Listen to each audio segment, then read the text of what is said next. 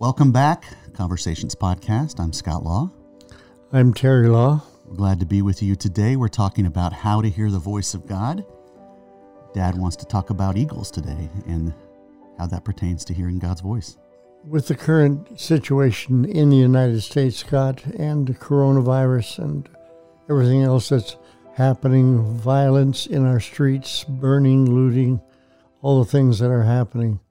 If there was ever a time that Christians need to hear God's voice, need to find out what He's saying, and to gain our confidence and our hope in Him, it's today. So we're going to launch out, see what the Lord will give to us today. Sounds good. All right, so there's three scriptures that we're going to start off in referencing eagles, and then Dad's going to jump into to just kind of unpacking his message today. So the first one is Isaiah 40, 29 through 31.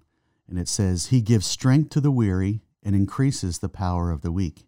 Even youths grow tired and weary, and young men stumble and fall. But those who hope in the Lord will renew their strength. They will soar on wings like eagles. They will run and not grow weary. They will walk and not be faint. That's beautiful. And it's so graphic. There's something about taking a lesson out of nature and seeing the way God and the Holy Spirit inspired the writers of Scripture to actually draw pictures from nature. It's a beautiful. The Bible is an amazing book. It is. It is. All right. The next passage is Exodus 19:4. It says, You yourselves have seen what I did in Egypt and how I carried you on eagle's wings and brought you to myself. It's talking to the children of Israel there, right? Mm-hmm. Referencing the children of Israel. And then the last passage is Deuteronomy 32, 11 and 12. Like an eagle that stirs up its nest and hovers over its young, that spreads its wings to catch them and carries them aloft. The Lord alone led him. No foreign god was with him. I'm going to ask you to read those two verses one more time, Scott, because that's our text. I'm going to take that and hopefully expound on what I think the Bible is saying here. Okay. On Deuteronomy 32, 11 and 12. I'll read that again. All right. Like an eagle that stirs up its nest and hovers over its young, that spreads its wings to catch them and carries them aloft. The Lord alone led him. No foreign god was with him. Now, the obvious question is, what does these scriptures, what do they have to do with hearing God's voice? And the one important thing, Scott, read verse 12 one more time, if you would. Deuteronomy 32:12. Yes. The Lord alone led him. No foreign god was with him. That is talking about the children of Israel. Okay. Two words are used in that chapter for Israel. One is Jacob, and then Jacob's new name, which is, the new name is Israel. Okay. What the scripture is saying here is that God has chosen to lead us, and the only way God can lead us is for us to hear His voice, because that's how He leads. He leads through a still small voice speaking in our hearts, and we've done a couple of sessions on hearing God's voice in the past, but today I want to look at the eagle as an example, a biblical example of God leading His people. And again, I repeat, something about a parable from nature in Scripture that just makes the picture come alive. And this is one of the most graphic definitions or descriptions of someone learning how to hear God's voice. It's powerful. So let me go back right to the beginning. Mother eagle senses that she is going to hatch some eggs. She knows that she has to have a home. She's got youngsters coming into being, and the first thing mother has to do for her young is to build a home. And the mother eagle, I've seen some amazing nests in my time, Scott, up in Juneau, Alaska. I went to the museum there, and they had a 9-foot nest, 9 feet. So 9 feet wide. Wide. Right, or in circumference, be about 9 feet, and that's an incredible structure, really. They build one nest. One nest. They build one nest and reuse it Yes. for their life of bringing up young. Right. I read that online. It says that nests can grow up to 8.5 feet, and you're saying you saw one in a museum that's 9 feet. They get up to 13 feet deep. Mm-hmm. Amazing.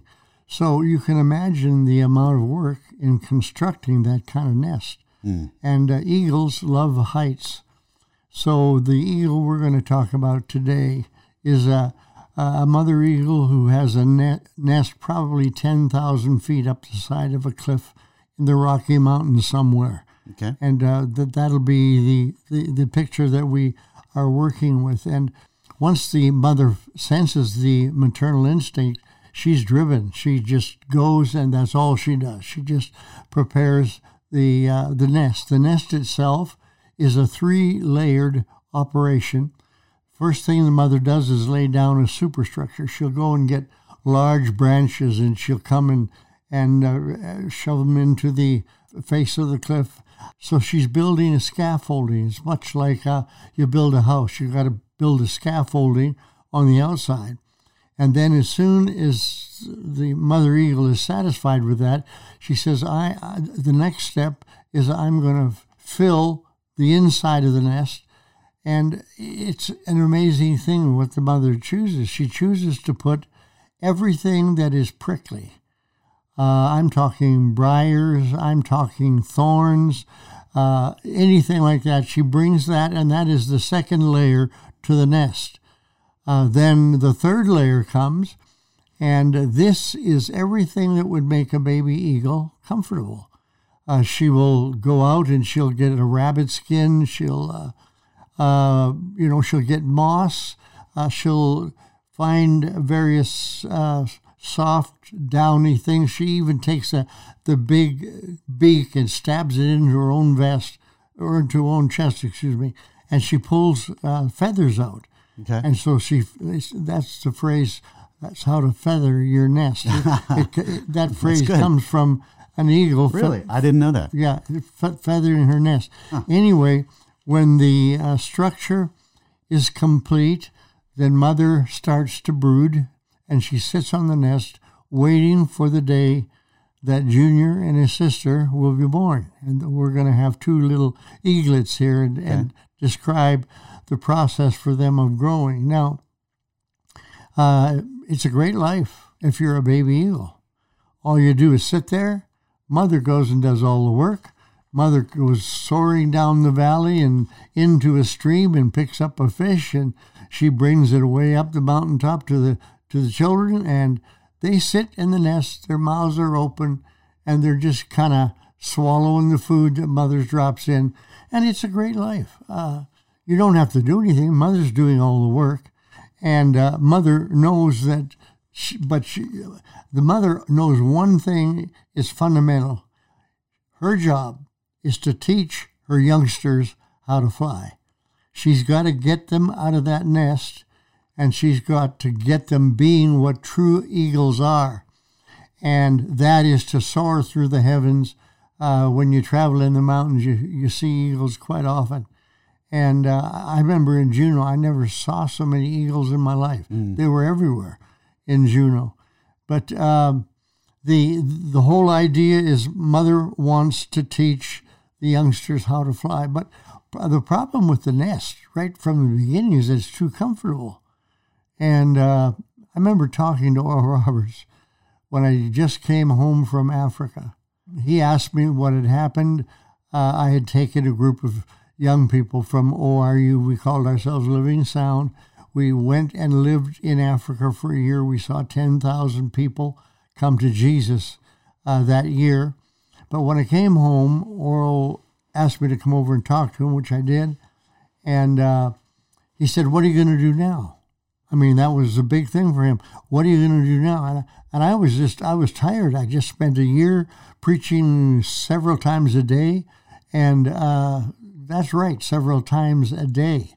We did high school concerts all throughout South Africa and had a great response. But the one thing that Oral said, he said, "Terry, what are you going to do now?" And I said, "What do you mean?" He said, "What are your plans for," this was now 1971, So that's a long time ago. Even for me, that's a long time ago. But he said, I want to warn you. He said, this was like a father, a spiritual mentor talking to his son. And he says, I want to warn you, Terry. He said, the biggest danger for you is for you to settle or sit back on your laurels and rejoice in what the Lord did in Africa for the last year and just let it all fizzle out. He said, I've seen so many ministers or people operating in ministry who have allowed themselves to get caught up with comfort and all the other things, and they lose their faith. Their faith has got to challenge you. He said, you've got to live by faith. You've got to plan and dream things so big that if God doesn't show up, you're going to fail. He said, if you'll operate that way, if you'll work that way. In other words, he was saying, like the mother eagle, there's got to be a way for her to stir up her nest. You can't handle the comfort. The baby eaglets can handle the comfort for a certain amount of time, but the bottom line is you got to fly, girl. You got to fly, boy. And if you don't know how to fly, it's going to be a long walk to where you're going, because eagles cover a whole lot of territory. So Scripture mentions the fact that Israel, God bore Israel on eagle wings. You read that at the beginning of our session today. And God made and had to get Israel unhappy with their life in Egypt. So he sent 10 plagues on Pharaoh. And we know the story, and I won't go into all the details. But the main thing that God wanted Israel to do was to get out of Egypt, get into the promised land, because all the prophecies had talked about Jesus being in the promised land, born in the promised land, et cetera, et cetera. Yeah. So in order to fulfill Scripture, that's what had to happen. But the eagle knew that if she didn't make the life uncomfortable for the babies in the nest, she'd never get them out on the wing. She'd never get them flying. So the first step that a mother eagle had to take is, you read that in the text, it says, as an eagle stirreth up her nest. This is graphic. It's powerful. I love to preach on nature and things like this, but one day mother comes in, and she's been bringing a regular diet to the children for everything they want, everything they're hungry for. But this day she comes in, and her beak is empty. And she just swoops in and sits on the edge of the nest. And Junior and his sister are looking up, and Junior says to his sister, something's funny. She's got a funny look at her eye. I wonder what she's got on her mind. And she's not carrying any food. See that? I'm hungry. My stomach's empty. I want some food. And mother is sitting there on the edge of the nest. She hasn't got food. This is the beginning of graduation for the two kids. This is a problem, they note. Yeah. And so her job, and every eagle does it. Every mother knows how to do it. When the time she sits on the edge of the nest, gets the attention of her kids, and all of a sudden, she'll take that big beak and she'll plunge it down into the heart of the nest. And what does she find? She gets everything that is soft and downy, the feathers, the rabbit skin, the moss, the ferns, and she takes a big chunk of that in her beak, hops over to the side of the nest, and drops it. 10,000 feet. And it lands on the ground. And Junior looks at Sister and says, we've got a problem today. This is not going in a good direction. And anyway, they're watching. Mother's giving them an object lesson. So Mother jumps to the other side of the nest. She takes that big beak and she takes another stab right down into the rabbit skin and everything that is soft and downy, hops over to the other side of the nest, and 10,000 feet, woo, all the way down, there you go, down into, just like, what's that Bugs Bunny cartoon I'm trying to remember? With Roadrunner? The Roadrunner, yeah. Yeah. Anyway,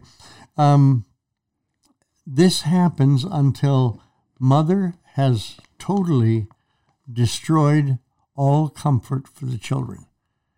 Everything that is possible has been taken out.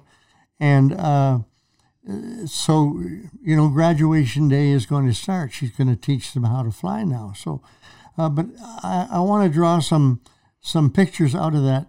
And let me say to anyone who's listening to us today that God is more interested in your character than he is in your comfort. That's a hard thing for Christians to understand.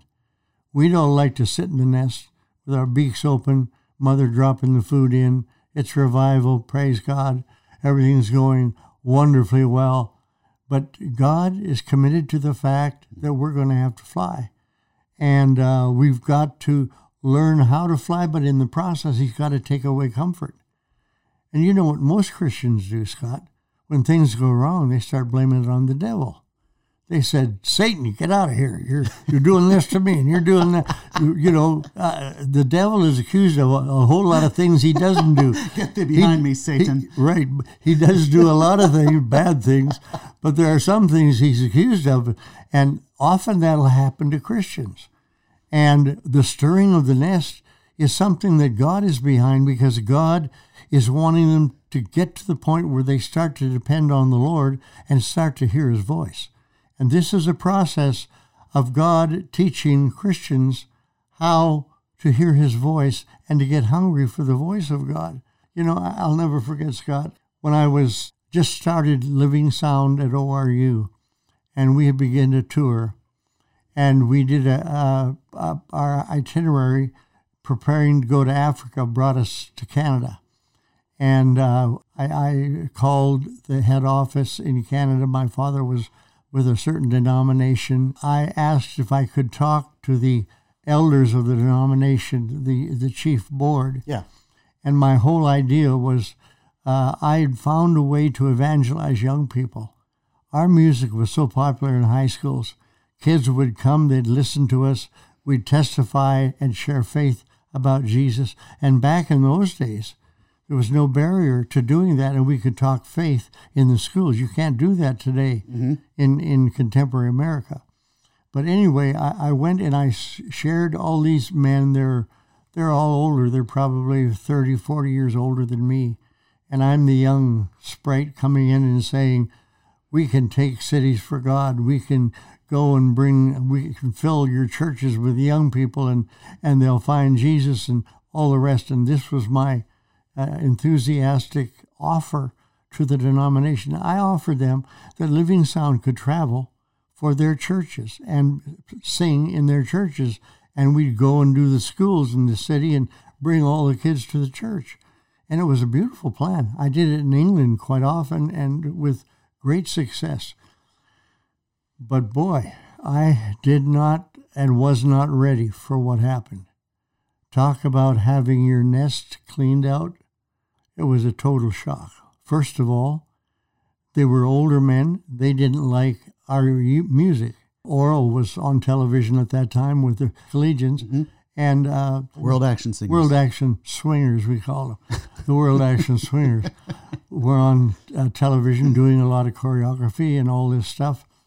And the Pentecostal movement, the people, charismatics across the country, just thought that was modernism coming into the church, and we were doing things that were not good.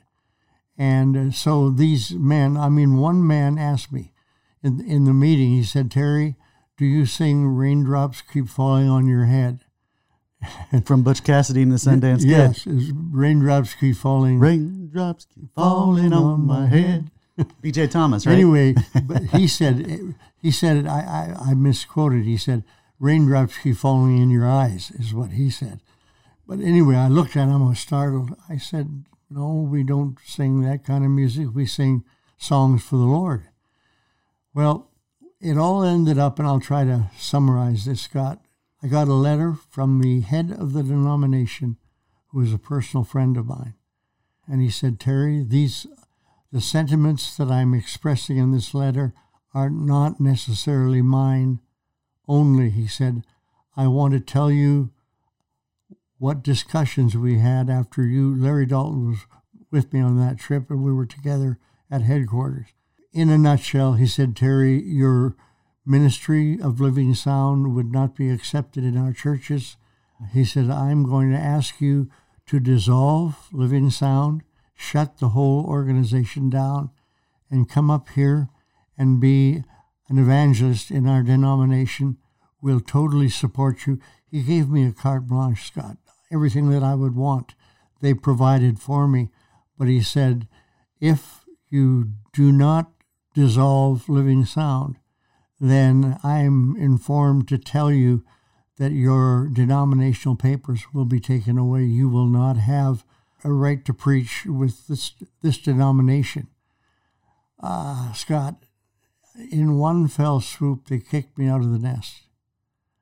And probably the thing that made my ministry and made Living Sound do what it did in the world, we saw tens of thousands, hundreds of thousands of people come to Jesus. But that never would have happened if I had stayed in the comfort of a denominational nest and done what they wanted to do with their old-fashioned and outmoded techniques, etc. So, we're talking to people today. Some of you have had your nest stirred. Some of you have had your life shaken. And you don't know what in the world God's trying to say. Let me caution you that God is talking. In the circumstance, God is like an eagle, is stirring up his nest or her nest. God is the eagle stirring up your nest. God may want you in another city. God may want you in another job. God may be calling you to ministry. God may be calling you to a mission field somewhere. And I don't want anybody to feel under guilt in terms of what I say simply because I'm a missionary. I don't try to force everybody else into that mold. Like even with you, Scott, I remember I never insisted that you go into ministry when you were growing up. You didn't. No, you didn't. You never pushed me. And you followed along and followed the Lord. You went to ORU here in Tulsa. Because I really believe the leading of the Lord has got to be direct between God and the person. And I didn't tell my children, I want you in ministry, or you've got to do this or that. I left that to the Lord. I know the Lord well enough to know that he knows how to lead us. But anyway, that changed my life.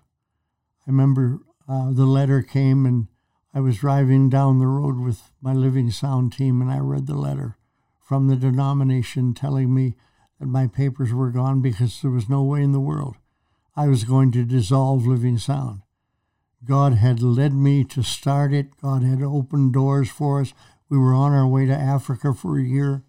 But this is par for the course, folk, if you're listening to us today. And sometimes horrible things can happen. I mean, I lost my wife, your mother, Scott. You were, I think around 9 years of age? Just before 9. It was 8, yeah. It was a horrible thing. But sometimes things happen, and it is so important that we rightly interpret why these happened. God doesn't kill people. The devil is a killer. The Bible says, the thief cometh not but for to steal, to kill, and destroy. But I am come that you might have life and have it more abundantly. But in the process of life, bad things happen. Things that tear you up. Things where you wonder if God is even alive or if God cares or God knows where you live. But I want to encourage you, friends, that God is involved in your life. And as an eagle stirreth up her nest, hovereth over her young, and we'll be talking more about this in the sessions that we've got coming. As an eagle stirreth up her nest, hovereth over her young, carries them on her wings, so the Lord alone did lead Israel. The Lord leads you by stirring up your nest. The Lord leads you by hovering over the nest, and we'll talk about that in the next session. But it's so important that you just don't equate everything with bad. I mean, there are bad things happening in America right now. Bad things. Things that I'm very upset with. But I'll tell you one thing. In the middle of everything that's going on, God's wanting us to pray. God's wanting us to get on our knees and talk to Him. God wants to say some things to us. And so it's so important now as we go into these sessions to try to understand the will of God and what God is saying. That's good, Dad. That's really good. Discomfort doesn't always mean that there's something wrong. No. Discomfort can mean that we're being prodded along to being pushed out in the nest to go somewhere else and hear His voice in the process. I think it's very germane to what's going on right now in the world, not just in this country. Right. And I think it's crucial. I think it's very important that we as followers of Jesus learn to understand what God, where He is at in our lives and where He wants us to go at a given moment in time. So I think we've reached the end of our talk today. Okay. We will continue to unpack more. You guys will want to listen to the next session too. We'll continue this thought and unpack in deeper ways of how to hear God's voice in relation to the eagles and that whole analogy, which is beautiful, by the way. And really encourage you to take inventory of your life and your situation. God is with you. God is for you. He's not against you. He has good things in store for you. And sometimes your nest needs to be stirred up. I think it's important to remember that God is behind what's going on in your life today. And when you give the devil a break, that's probably not the way to say it, but when you realize that God has the right to take away comfort or to add comfort or blessing however He wants to, that you're going to hear His voice, you're going to follow Him, and you'll be blessed, believe me. That's beautiful, Dad. Well, thank you for joining us today. We will continue next time to share the love and grace of God to those who know Jesus and those who have yet to hear. Grace and peace on you all again today. We will speak to you guys soon. Take care.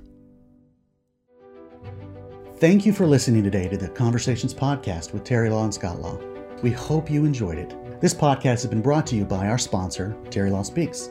Go to terrylawspeaks.com if you'd like to book Terry to speak at your church or special event. And be sure to subscribe to our podcast on iTunes, Google Play, and many of the other major podcast platforms. You can also find us on Facebook, Instagram, and Twitter. We'll see you next time as we continue to share the love and grace of God with you and with those who've yet to hear.